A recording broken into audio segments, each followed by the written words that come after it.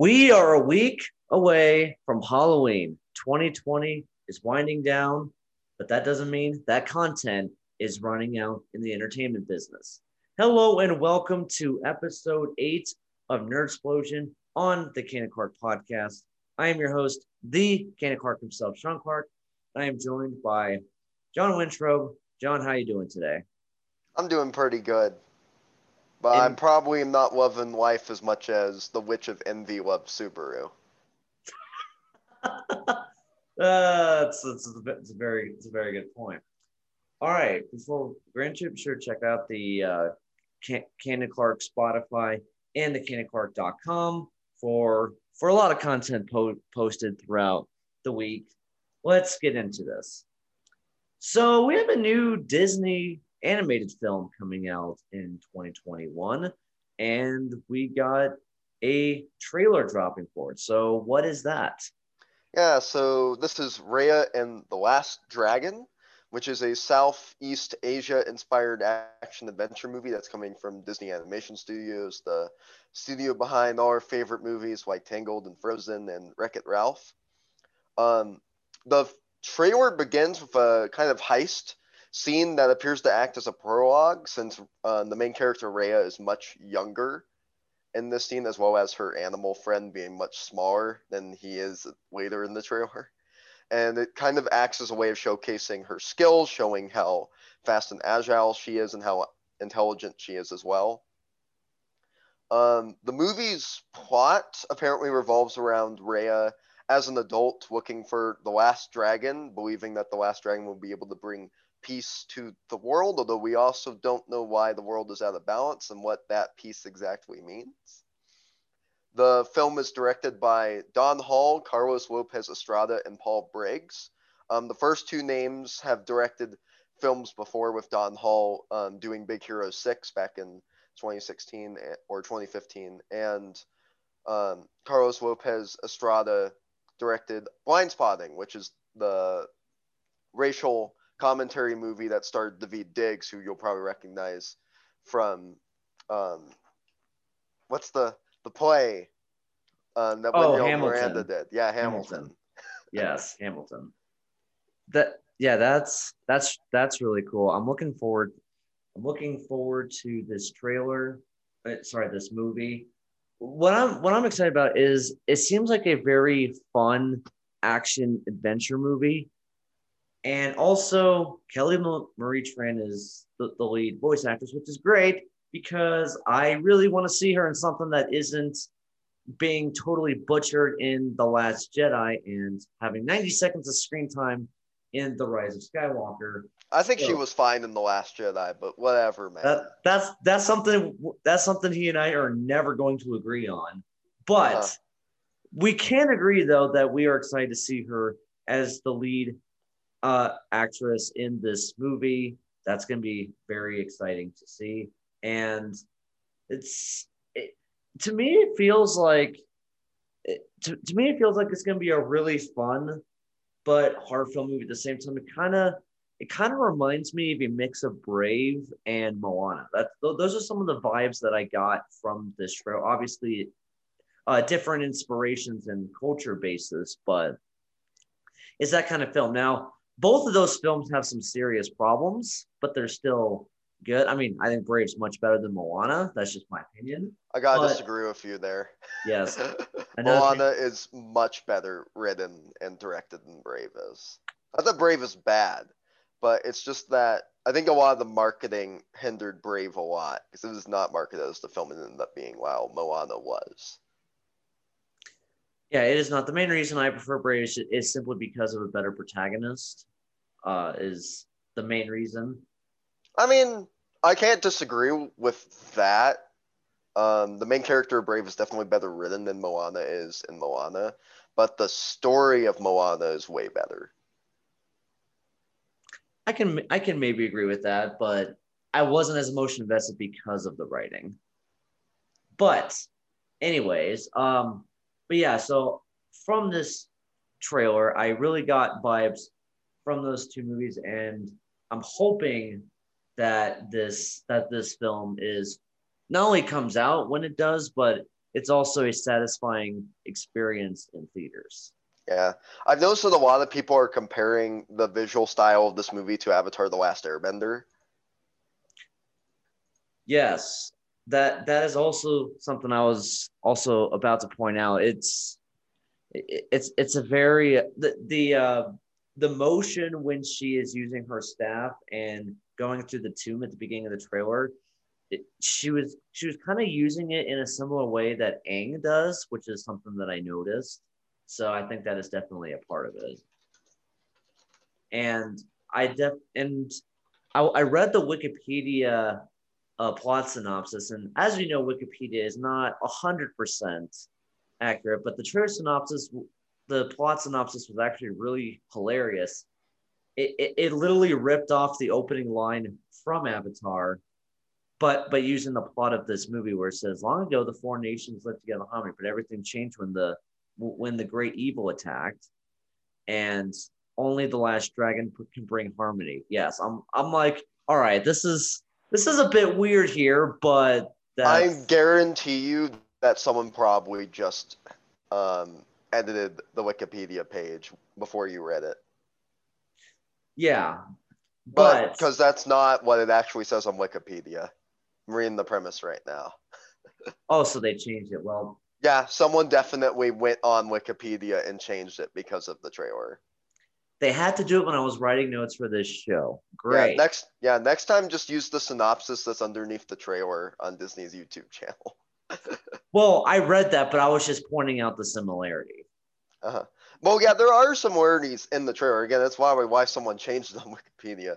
But no, the premise on Wikipedia right now states that in the fantasy world of Kumandra, which is the world that Raya takes place in, humans and dragons live together in harmony. But after a sinister evil threatened the land, the dragons were all sacrificed in order to save the humans. And 500 years later, Raya is trying to track down the last dragon in order to stop the sinister evil for good. Looking forward to this. Looking forward to this movie. Animation looked fantastic. Yeah, well, it always does. Disney's animation team has been um, doing pretty well with all of their 3D anime movies since Tangled back in 2010. Yes, that which is the best animated Disney film since Aladdin. Oh, I think. absolutely. No, completely agree. Hey, we Although agree on Big that Hero one. 6 is also really good. Yeah, Big Hero 6, I would say it's like second or third. But Big Hero 6 is fantastic. I cannot disagree with that. All right, what is the next bit of news? Yeah, so Universal revealed this week that the Fast and Furious franchise might be finally coming to an end. We're getting two final Fast and Furious movies, Fast 10 and 11, that are both going to be directed by Justin Lin, who of course directed the fourth, fifth, and sixth movies in the franchise. And the two currently do not have an official release date due to the ninth movie being pushed back to next year.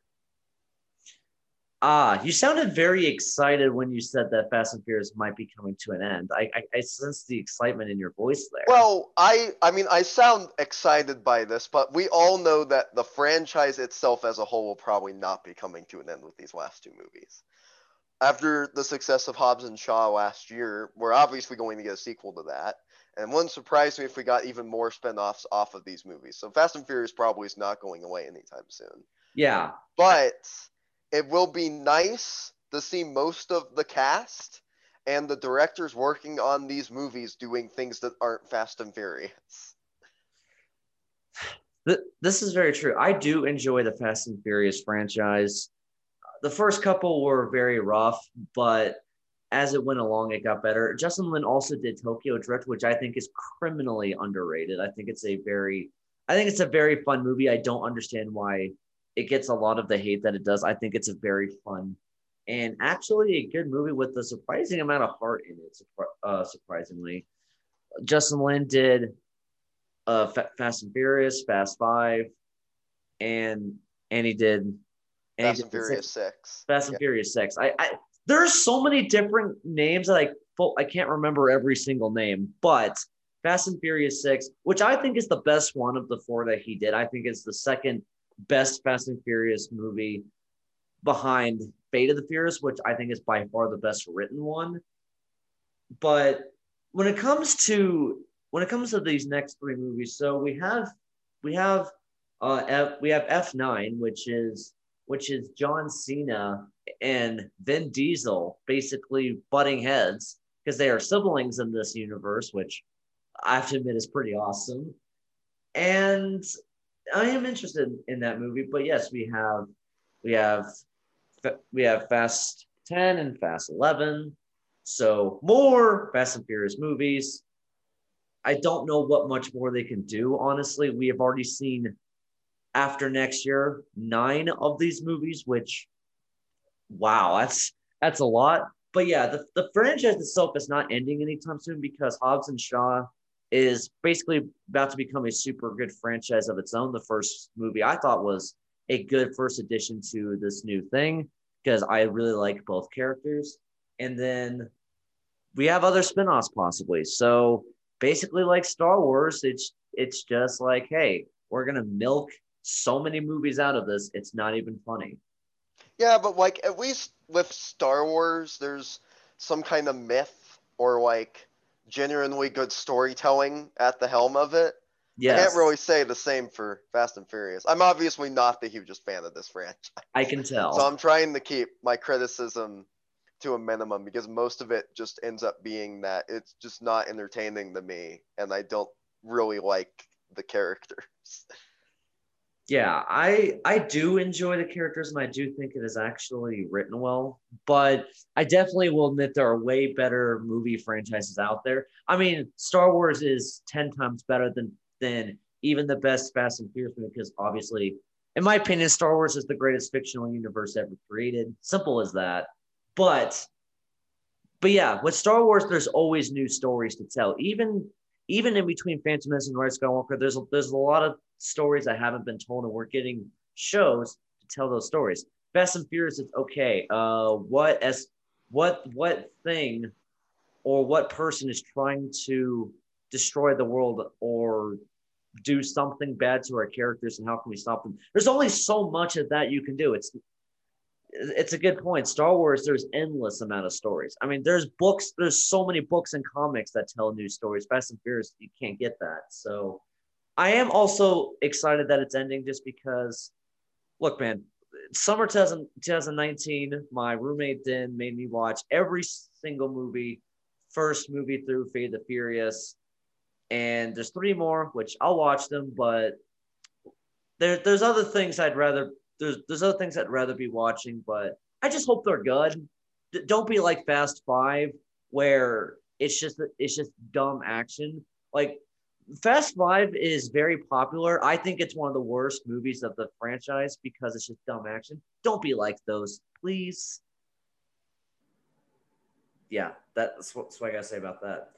All right, what do we got next? All right, so Chris Hemsworth has revealed that Thor: Love and Thunder, the fourth Thor movie in the Marvel Cinematic Universe, will begin filming in January 2021, which is roughly a year before it's set to release in theaters. Thor: Love and Thunder, directed by the great Taika Waititi, and this is going to be a very fun movie. I really hope that it comes out on its release date, which is February 11th, 2022, which is a year after it starts filming. Yes. So hopefully it goes through. Obviously, when it comes to anything in life, it's not a certainty with COVID anymore. One positive case and things can get delayed. Same goes for sports. Same goes for anything, basically. So if it can come out early 2022, I think that would be a breath of fresh air for cinema. And obviously, with Chris Hemsworth, Natalie Portman, and Taika Waititi. Obviously, I am extremely excited for this, considering the first for the film that Taika did is the best MCU movie. Controversial opinion, I know. I've said it before, and I'll say it again. I'll always say it, but I am very excited to see this movie. It obviously takes place after Endgame, so seeing a feature movie with Thor after the events of Endgame is going to be very interesting to see. I'm really excited to see what the movie does with all the characters in the story it seems to be presenting, because of course Jane Foster will be Thor for the movie, and I'm interested to see what else they'll pull from Jason Aaron's run on Thor. I'm hoping Christian Bale's playing the villain. I'm really hoping that he's going to be playing Gore the God Killer, because that'd be amazing. Considering that the whole thing with Gore the God Killer is that he goes around killing gods. I don't even want to try to pretend that I understood what you just said. So let me get this straight. There's actually a god killer. Yeah. So the whole thing with Gore is that when he was a kid, his mom was stricken with illness, and he consistently prayed to his people's God for her to be healed, and it never happened, and she died. So ever since, he has struck revenge against all gods of all planets, of all cultures, and has killed everyone he's been able to find. Oh my. That would be awesome to see Christian Bale play as him, because I can just already picture it just based on your description, and it sounds incredible. That would be great. Get it done, Marvel. Get it done. So looking forward to this movie. So we do have a release date for that, but there's another film that's beginning to film that we don't have a release date for, and what is that? Yeah, so The Rock currently does not have a release date at all, but despite this, it's going to start filming in spring, as stated by Dwayne The Rock Johnson himself. The film is, of course, being directed by Juan Koyosera, who has only done not necessarily smaller movies, but he's only done like minor action movies like Run All Night and The Commuter. The film will, of course, star The Rock as Black Adam, Aldous Hodge as Hawkman, and Noah Centineo as Atom Smasher. What are your thoughts on this, Sean? So Black Adam, we don't have a release date, but I think it's going to be really fun. Obviously, going back to the Fast and Furious theme, the Dwayne the Rock Johnson was a good addition to that franchise, and he is one of the most charismatic actors in Hollywood, in my opinion. And to see him as this character, it's just going to be fun. I'm not going to take this film too seriously. Just depending on everything we know, it's not supposed to be taken super seriously. Me seeing Dwayne the Rock Johnson is fun. There is no reason why you can't have a good time watching a film with Rock. Even a dumb film like San Andreas, you can enjoy because it's the Rock. The Rock just brings this energy and charisma to the screen, and you can't take your eyes off him because of how fun he is to watch. And seeing him in this kind of role, I'm all for it. I'm not going to be super analytical of this movie. I'm just going to sit back and have fun with it. Yeah. Well, Aldous Hodge recently, the actor playing Hawkman, shared photos on Instagram of the comics he's reading in preparation for this thing.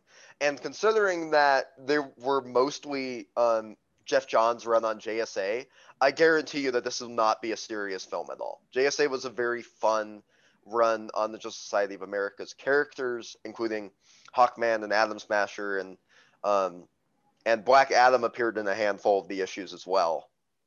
So I guarantee you that this will not be a serious movie, which isn't to be surprising considering that most of DC's recent movies, with the exception of the Joker, being more comedic and lighthearted.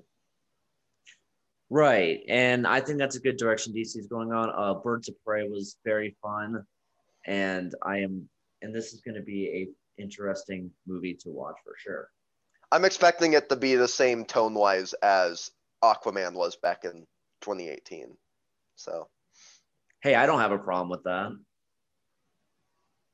As far as DC goes, the Snyder Cut for Justice League is getting new scenes, and we're hearing actors reprising their roles. yeah, this includes Jared Leto and Joe Manganiello are reprising the roles as Joker and Deathstroke. The former I'm more excited for. The latter not so much. Jared Leto was really not good in Suicide Squad, so not exactly the most excited about that. Yeah, and I'm sorry, like to me, there's only one Deathstroke, and that is Manu Bennett. And Yeah, but Manu Bennett's not even that comic book accurate. As great as Manu Bennett is as Deathstroke, He's not even close to being anywhere near the comics. The easily the best interpretation of Deathstroke is Ron Perlman's version from Teen Titans. There hasn't really been another comic book accurate take on the character since then. Okay, I'm not as caught up with the comics as you, so that is fair. But I did enjoy Manu Bennett's portrayal of Deathstroke in Arrow season 2. Mm-hmm. So part of me was hoping that we would see him in movies, but obviously that's not going to happen. It's wishful thinking, but oh well. There's a lot of reasons why that won't happen. The main one being that Manu Bennett's version of Deathstroke wouldn't be able to fight Batman. Are you sure about that? Absolutely. Batman would wipe the floor with him. Oh, all right. Well, that settles that. And yeah, and obviously as we discussed in the earlier episode, uh we're seeing some of the actors such as Ben Affleck and Ray Fisher filming new scenes, and like we talked about earlier, this new Snyder cut is going to feel like it's a brand new movie, which is interesting, considering, it's just adding stuff to what was already there. And I don't know how much better it'll be, but I'm at least curious, especially with the recent news. Well, you have to consider the fact that a good amount of the theatrical cut of Justice League was filmed by Joss Whedon, and the cuts and all the new footage that Joss Whedon shot are made extremely obvious, usually by the difference in physical appearance between the actors or the different ways that their characters are portrayed, especially Superman. I mean, once again, all of Superman's scenes in the theatrical cut of Justice League were shot by Joss Whedon. None of them were done by Zack Snyder, which is probably one of the reasons why Henry Cavill doesn't have to return to do reshoots for this movie. True, and as as I've talked about, Man of Steel was a good movie, I think, very underrated, and Zack Snyder actually did portray Superman well, and that definitely was not the case in the Justice League movie. So that's at least Yeah, encouraging. I think my thing with how Superman is portrayed in the Justice League movie is it's fine.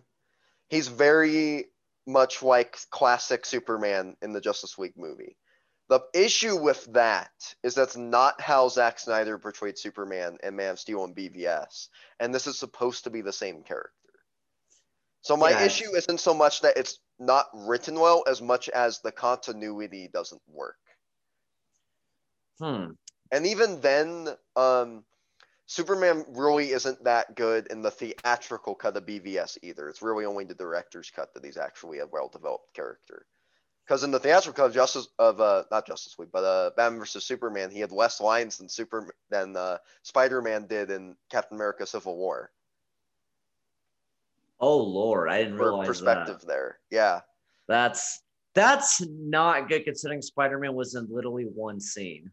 yeah. Well, he was in the movie Two for scenes. the Two scenes. airplane fight and his introduction My scene, bad. and I forgot about the the first end scene. credit, yeah, and then the end credit scene that teased Homecoming.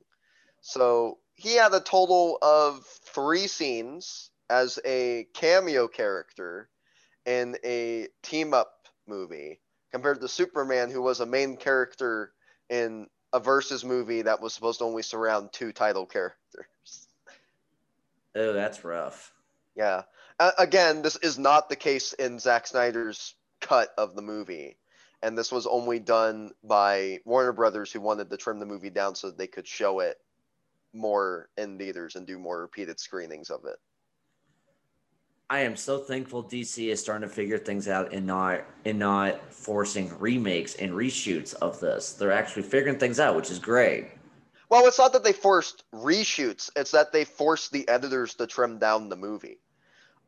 I mean, there were always going to be reshoots for Justice League. Zack Snyder just wasn't available to do them, which is why they brought in Whedon. But the movie being 2 hours long and them cutting down so much footage for it, that is a Warner Brothers thing. But Joss Whedon is not directly a consequence of Warner Brothers wanting to trim down the movie. Joss Whedon coming in to do reshoots was the culmination of multiple things. In fact, Zach originally wanted Joss to help with the reshoots on the movie. But seeing as how much Zack Snyder dislikes the additions Joss Whedon made to the movie, that probably didn't remain the case. Yeah, no, I wouldn't. I wouldn't imagine he wanted to go through with that. So should be interested in seeing this. Let's move Yeah, on. and more lighthearted or fun Yes. news that we're more excited for. We got a kind of episode 0 for Doctor Stone's second season that gives us a few bits of new footage, but is spent mostly recapping the events of season 1. What were your thoughts on this recap episode, Sean? So yeah, watch this when I woke up this morning, and it was a fun watch, even though there wasn't an English dub, which is what I was used to. It was still very good. The sub was actually really good. I Mhm. actually really enjoyed it, and it recapped the first season, which is fantastic. I love the first season because it's very fun, but it also creates a very interesting concept. It's a stone world where after every person and thing on Earth was petrified, Except for burbs except and for birds. and a good amount of animals. Okay, let me rephrase that. Every human was Yeah, every petrified. human and burb. Yeah. So, yeah, after every human was petrified, this was a stone world where technology went back to Stone Age because humans weren't around for like 4,300 years. So it's kind of a long time. And we see Senku, who is a genius scientist, start to rebuild the world through science.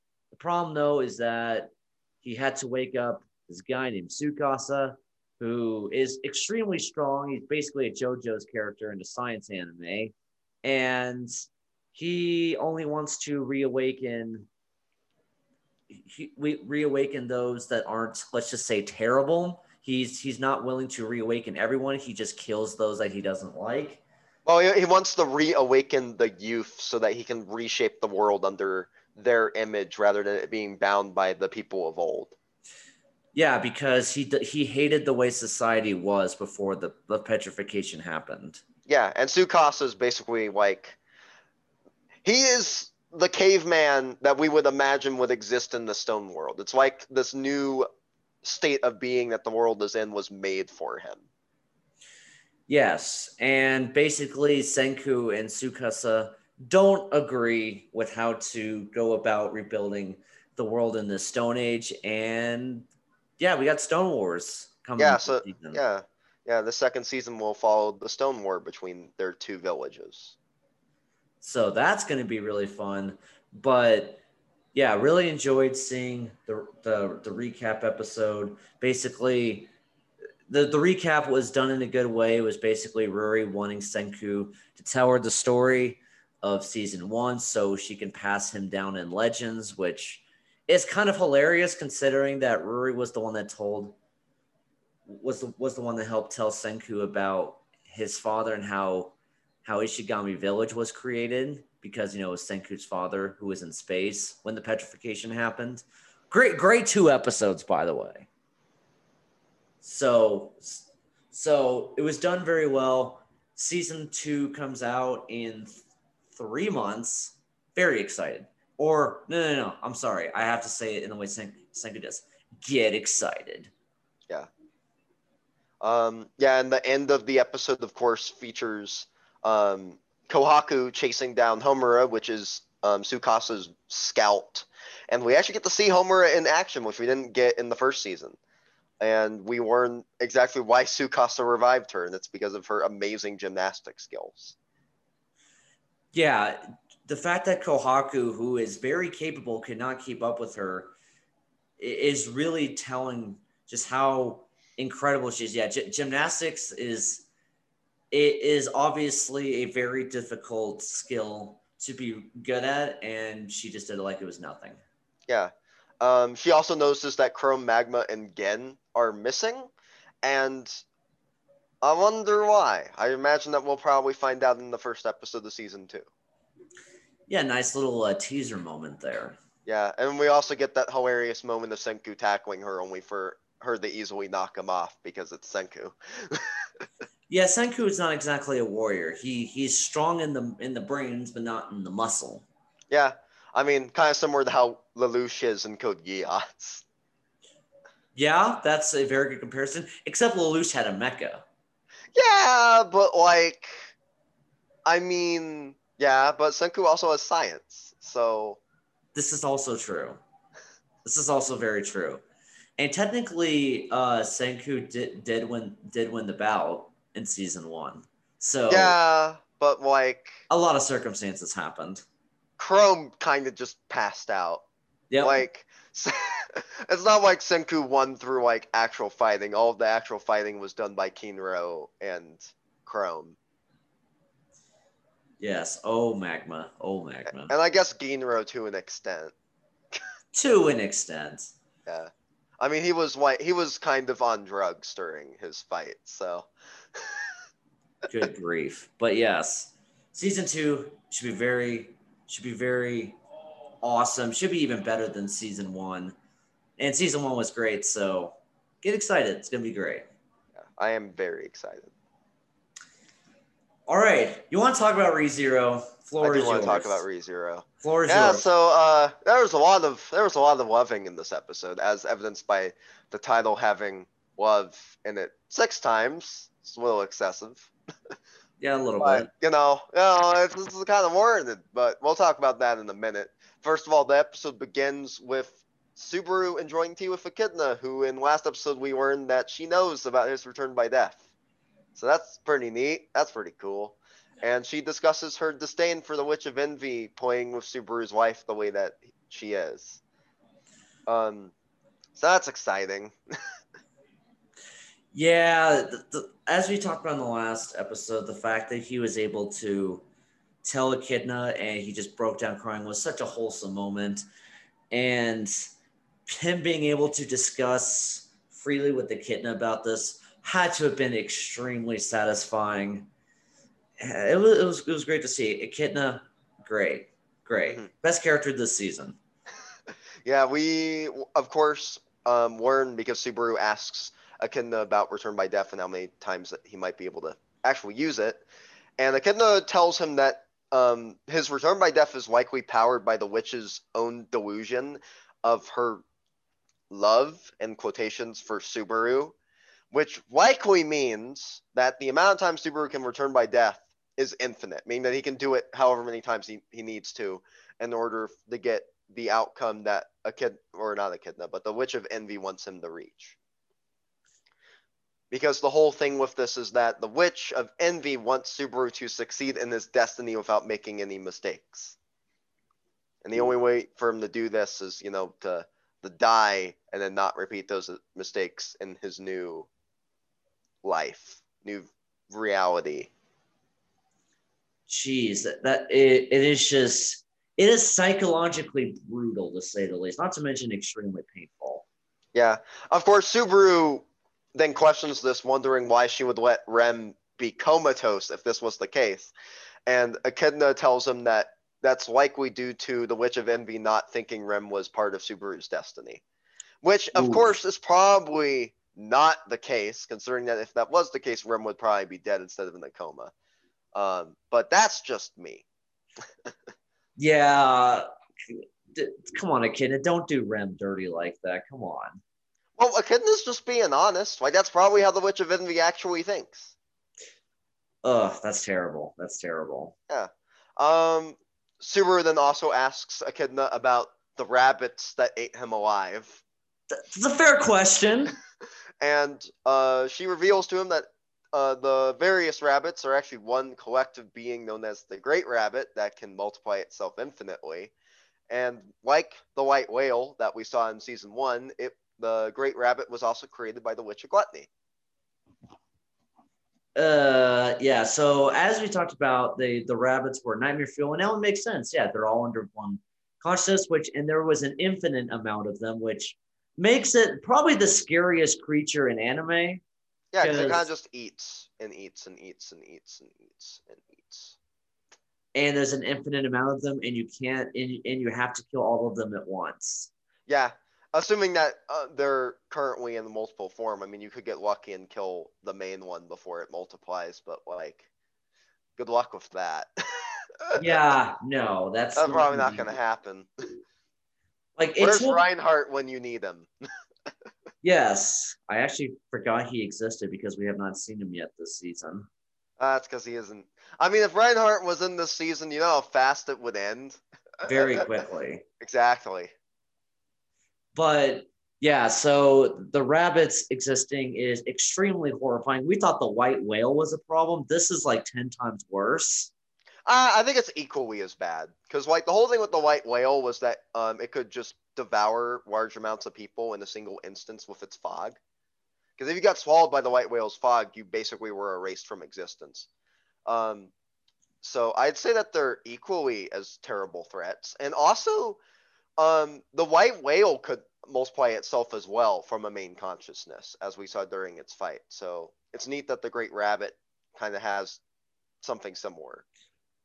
That's a good point, but at the same time, in the episodes where they fought the white whale, it was like a couple like huge targets. This is like thousands of targets at once, and it all has one singular purpose, and it's super aggressive. Yeah. Yeah. Well, I think that the white whale and the great rabbit actually have the same purpose. Their whole thing is devouring people. Just the white rabbit does it more literally than the white whale does. Yeah. Um, Also, the white whale, while it could multiply itself, if you killed the main one, the copies would disappear as well. But if there's an infant in the Great Rabbit, you don't know which one's the main one, Well, the whole thing with the great rabbit is that's not the case. You have to kill all of them at the same time. which is a big problem. Yeah. So he learns that. Yeah, and of course, Subaru requests to talk to the Witch of Gluttony in order to get more information about the Great Rabbit and how to defeat it, and whether she'll be willing to let him defeat it. And of course, Echidna tells him that she can do it, but she'll have to go away and relinquish her power over the realm that they're currently in. This, of course, allows the other witches to kind of just enter the realm at their leisure. And instead of getting the Witch of Gluttony, Subaru gets the Witch of Pride, who rips Subaru's arm off without him even noticing. So I've already started to notice a theme here. So in Full Metal Alchemist Brotherhood, Pride was the worst one, was the most awful, and the Witch of Pride was also equally as awful. Well, I mean, she's bad, but like, I'd say that when it comes to the witches in ReZero, the Witch of Envy is obviously the worst one because she was able to kill all the other witches and steal their witch factors, which is why we have Sin Archbishops that aren't Envy that follow the Witch of Envy. It's a good point, but Pride is still awful. Yeah, no, Pride's pretty bad. I mean, but from what we see and the way that the others are being, like, especially the way that the Witch of Gluttony is being restricted, it seems like Pride actually isn't as bad as some of the other witches. It's not like how Pride was in Full Metal, where Pride was the most powerful because he was the first, not just because he was Pride. Makes sense. We also see Wrath. Yeah, so like the Witch of Wrath kind of just shows up the save Subaru, and I thought this was really weird because she's like, oh, like she has a very like heart motif going, and she looks like what not quite as evil in appearance as the other witches at first glance. So it was really weird when we learned that she was the Witch of Wrath from Echidna. Yeah, I thought she was the Witch of Lust when we first saw her. Exactly, like that fits her motif way more. But like, I mean, I'm interested to see how the Wrath factor affects the Witch of Wrath because she doesn't seem very wrathful. But maybe that could be why she's dead. Well, she also came in very angry when she first appeared. Yeah, but she was only angry at the Witch of Pride, not necessarily at Subaru himself. True, but that's understandable. But she still looked very wrathful in her introduction I moment. mean, kind of, but like, I don't know. I don't buy her wrathfulness. She's too sweet in appearance. I I get don't buy I it. I get your point though. Like, yeah, her appearance does not indicate that she's the Witch of Wrath at all. Exactly. But yeah, after the Witch of Wrath disappears, we finally get the Witch of Gluttony, who, like Echidna had stated, would be in chains. And she also has a blindfold over her eyes, which makes sense because Echidna also warned Subaru not to make eye contact with her. Yeah, that was a horrifying sight to see. You know, just her in chains, and she has a very creepy voice. Yeah, and the seeming Iron Maiden. Oh, Yeah. So she's seemingly inside of an Iron Maiden that with the front of it open and with these spider-like legs allowing her to move around. ew. Yeah. Yikes. Yeah, I imagine that she's chained up for a good reason. It's probably due to her being extremely dangerous or evil. I mean, all she cares about is devouring things, so makes sense. Yeah. And she tells Subaru that she is more than willing to let him kill the Great Rabbit because as she sees it, the humans need to kill to survive just like the Great Rabbit does. So if killing the Great Rabbit will lead to them surviving and allowing to eat more, then she is more than welcome with having him kill the Great Rabbit. Seems logical. Yeah. She was also very impressed with how he defeated the white whale in the first season. Well, yeah, as am I. And that was also showing how awesome Crush and Wilhelm are. Because you repeat that sentence, you cut out a bit. It was impressive to see Crush and Wilhelm defeat the white whale in that scene as well. Yeah. Once he's done talking with the Witch of Gluttony, we of course see Echidna again, and before their conversation ends, Subaru requests that Echidna allow him to retain his memories of her, so that he may and hopes that he may see her again. However, Echidna tells him that in order for him to see her again, he'll have to be in more anguish than he was the last time he was summoned to her. Oh boy, that sounds awful. Yeah. In exchange for retaining knowledge of Echidna, she keeps not the physical handkerchief from Petra, but kind of like a mental manifestation of it as a token of gratitude, since it was given to Subaru out of love, and considering that it seems like Echidna kind of has feelings for Subaru, this is probably out of love for him as well, trying to feel the same love that Petra felt for Subaru. Oh, so that's neat. Very sweet. That's kind of sweet. Subaru then wakes up in the real world. We originally thought that he was getting woken up by Amelia or Ram or Garfield or someone, but no, instead it's because everything is in darkness and there's shadows in all the places. And he wakes up and looks around and he sees a quote woman who is chanting "I love you" to him. Oh, that's not creepy at all. No, so yeah, when he first wakes up and you see everything that's covered in darkness, I was like, wait, hold up, what is going on here? Like that, this is supposed to be happening. What's going on? And then yeah, we hear the creepy chanting of I love you over and over again, and it was very unsettling. Yeah.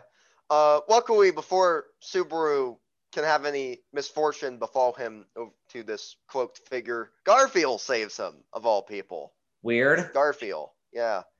And while Garfield's doing the saving, Subaru realizes that the cloaked woman is probably the Witch of Envy Zatella. And he also notices on earth is she doing here? Yeah, he also notices that she seems to be walking towards Roswell's mansion, which, is also where Elsa's attacking, possibly, either now or in the near future. Coincidence? That's not good. Well, obviously not. We've figured out a while ago that Elsa was part of the witch's cult, which makes complete sense. Yes, it does. Yeah. The episode ends with Roswell wishing Subaru the best of luck while holding a black book that appears similar to the gospel, but is likely more of a tome of knowledge, like what Beatrice has in her library. And we also learned that Roswell knows about Subaru's return by death. Like, so yeah, that's pretty neat. Wow. So someone else knows. That's wow. That I mean, it makes sense that Roswell doesn't. It does. It is hinted at in season one. Exactly. Yeah. And considering that we know that his family is related to Echidna and served under her in some way, it's likely due to him having the greed factor from Echidna. Yeah, which also makes sense. Because it probably makes him crave knowledge, and considering that he's holding a tome of knowledge in his hands, it's very possible that the tome of knowledge has contains the knowledge of Subaru's return by death inside it. Yeah, that makes sense. Yeah.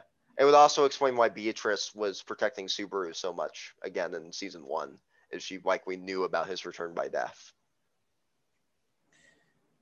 Yeah, which considering Beatrice didn't like him, it was very confusing why she was protecting him so much. But now that is a good explanation. Yeah, so we have 3 episodes left in the first half of ReZero's second season. What do you think will happen next, Sean?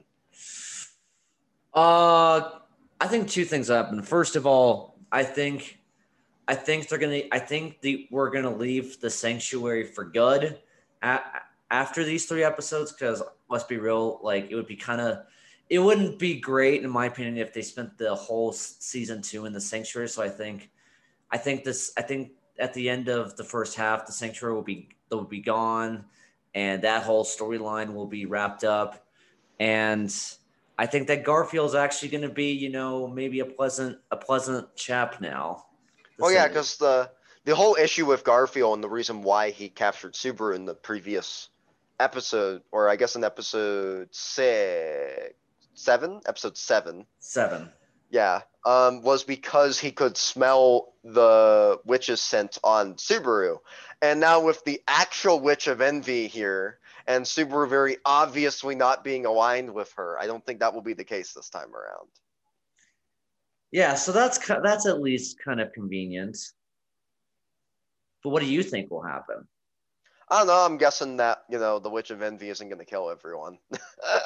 That'd be my best guess. I think that Subaru's not going to die again, because again, Garfield's now aligned with him. They're going to directly go to Roswell's mansion because that's where the Witch of Envy is headed,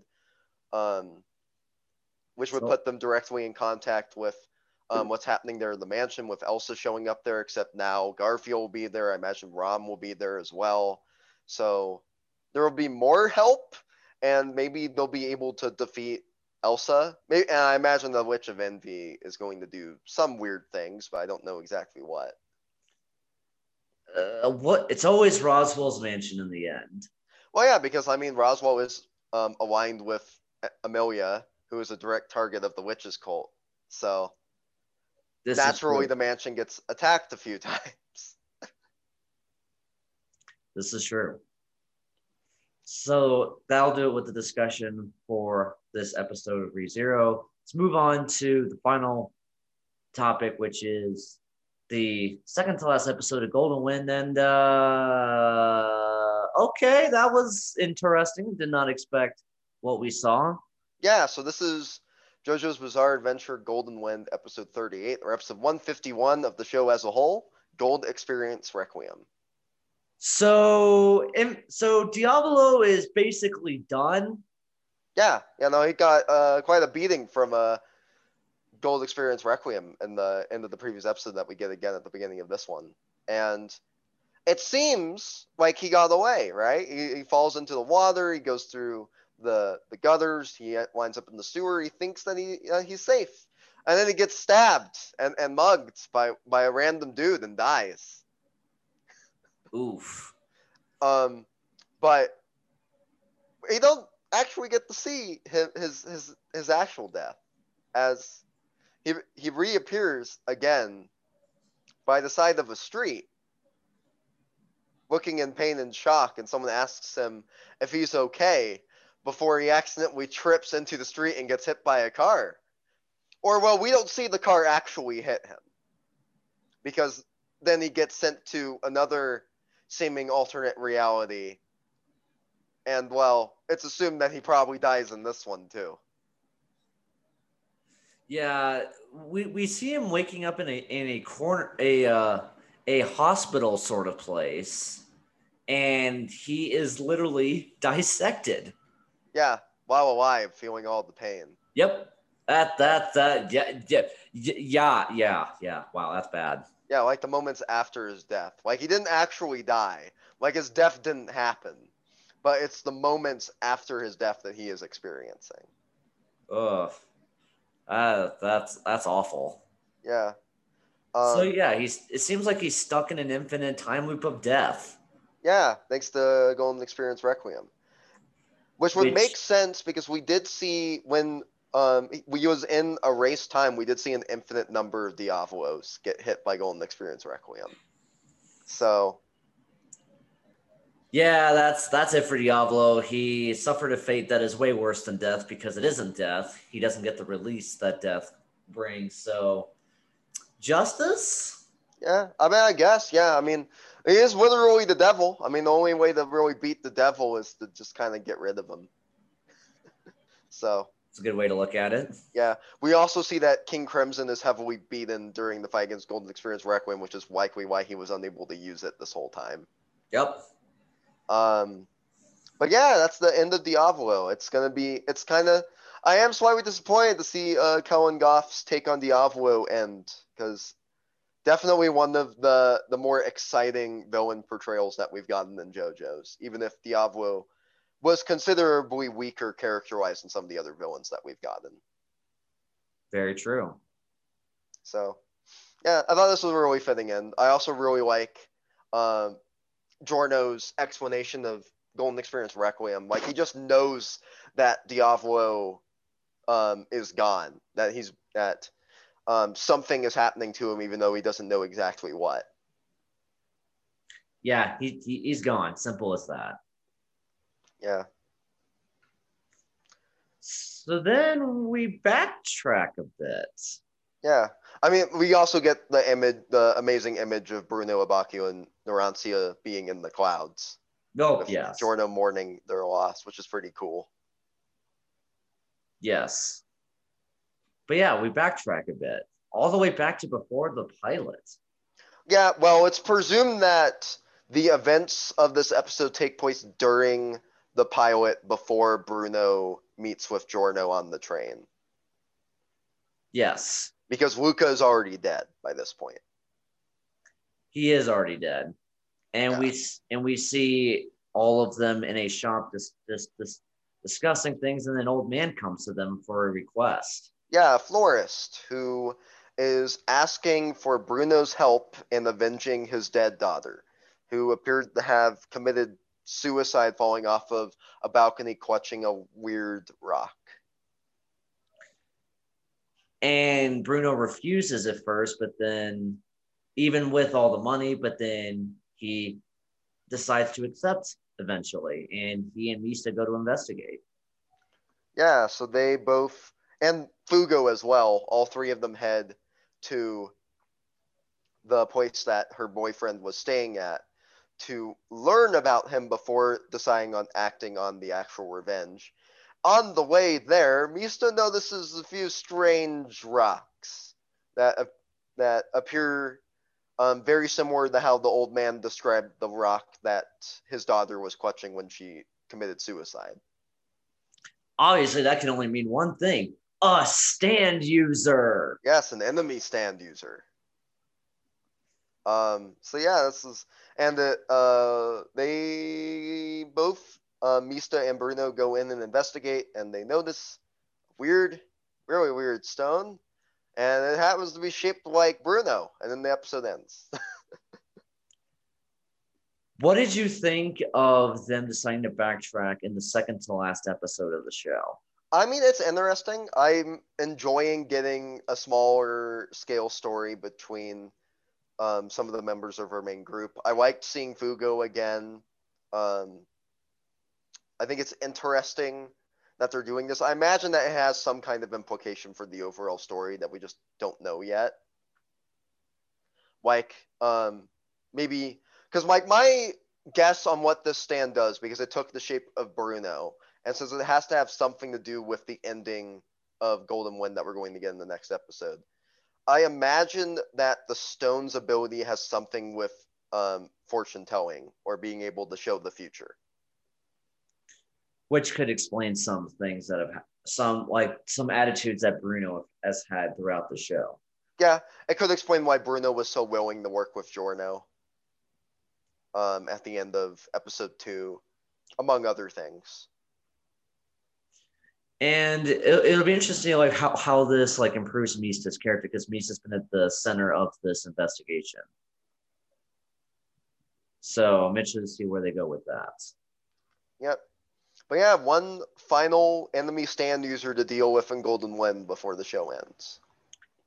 So a bit unorthodox compared to the finales of other parts of JoJo's, because Phantom Blood was Dio killing Jonathan, getting his body. End of Battle Tennessee was Cars getting chucked into outer space fall by a volcano. Yes, I just said that with the straight. And Joseph attending his own funeral. And Joseph attending his own funeral. I actually forgot about that. And the Sword of Crusaders was Star Platinum versus the World, and if DIU was Kira getting run over by an ambulance, which is awesome. And this is, we'll find out. Not sure. Well, yeah, because I feel like this kind of acts as an epilogue story. So, like, the actual end of Golden Wind is the fight between Diablo and Giorno.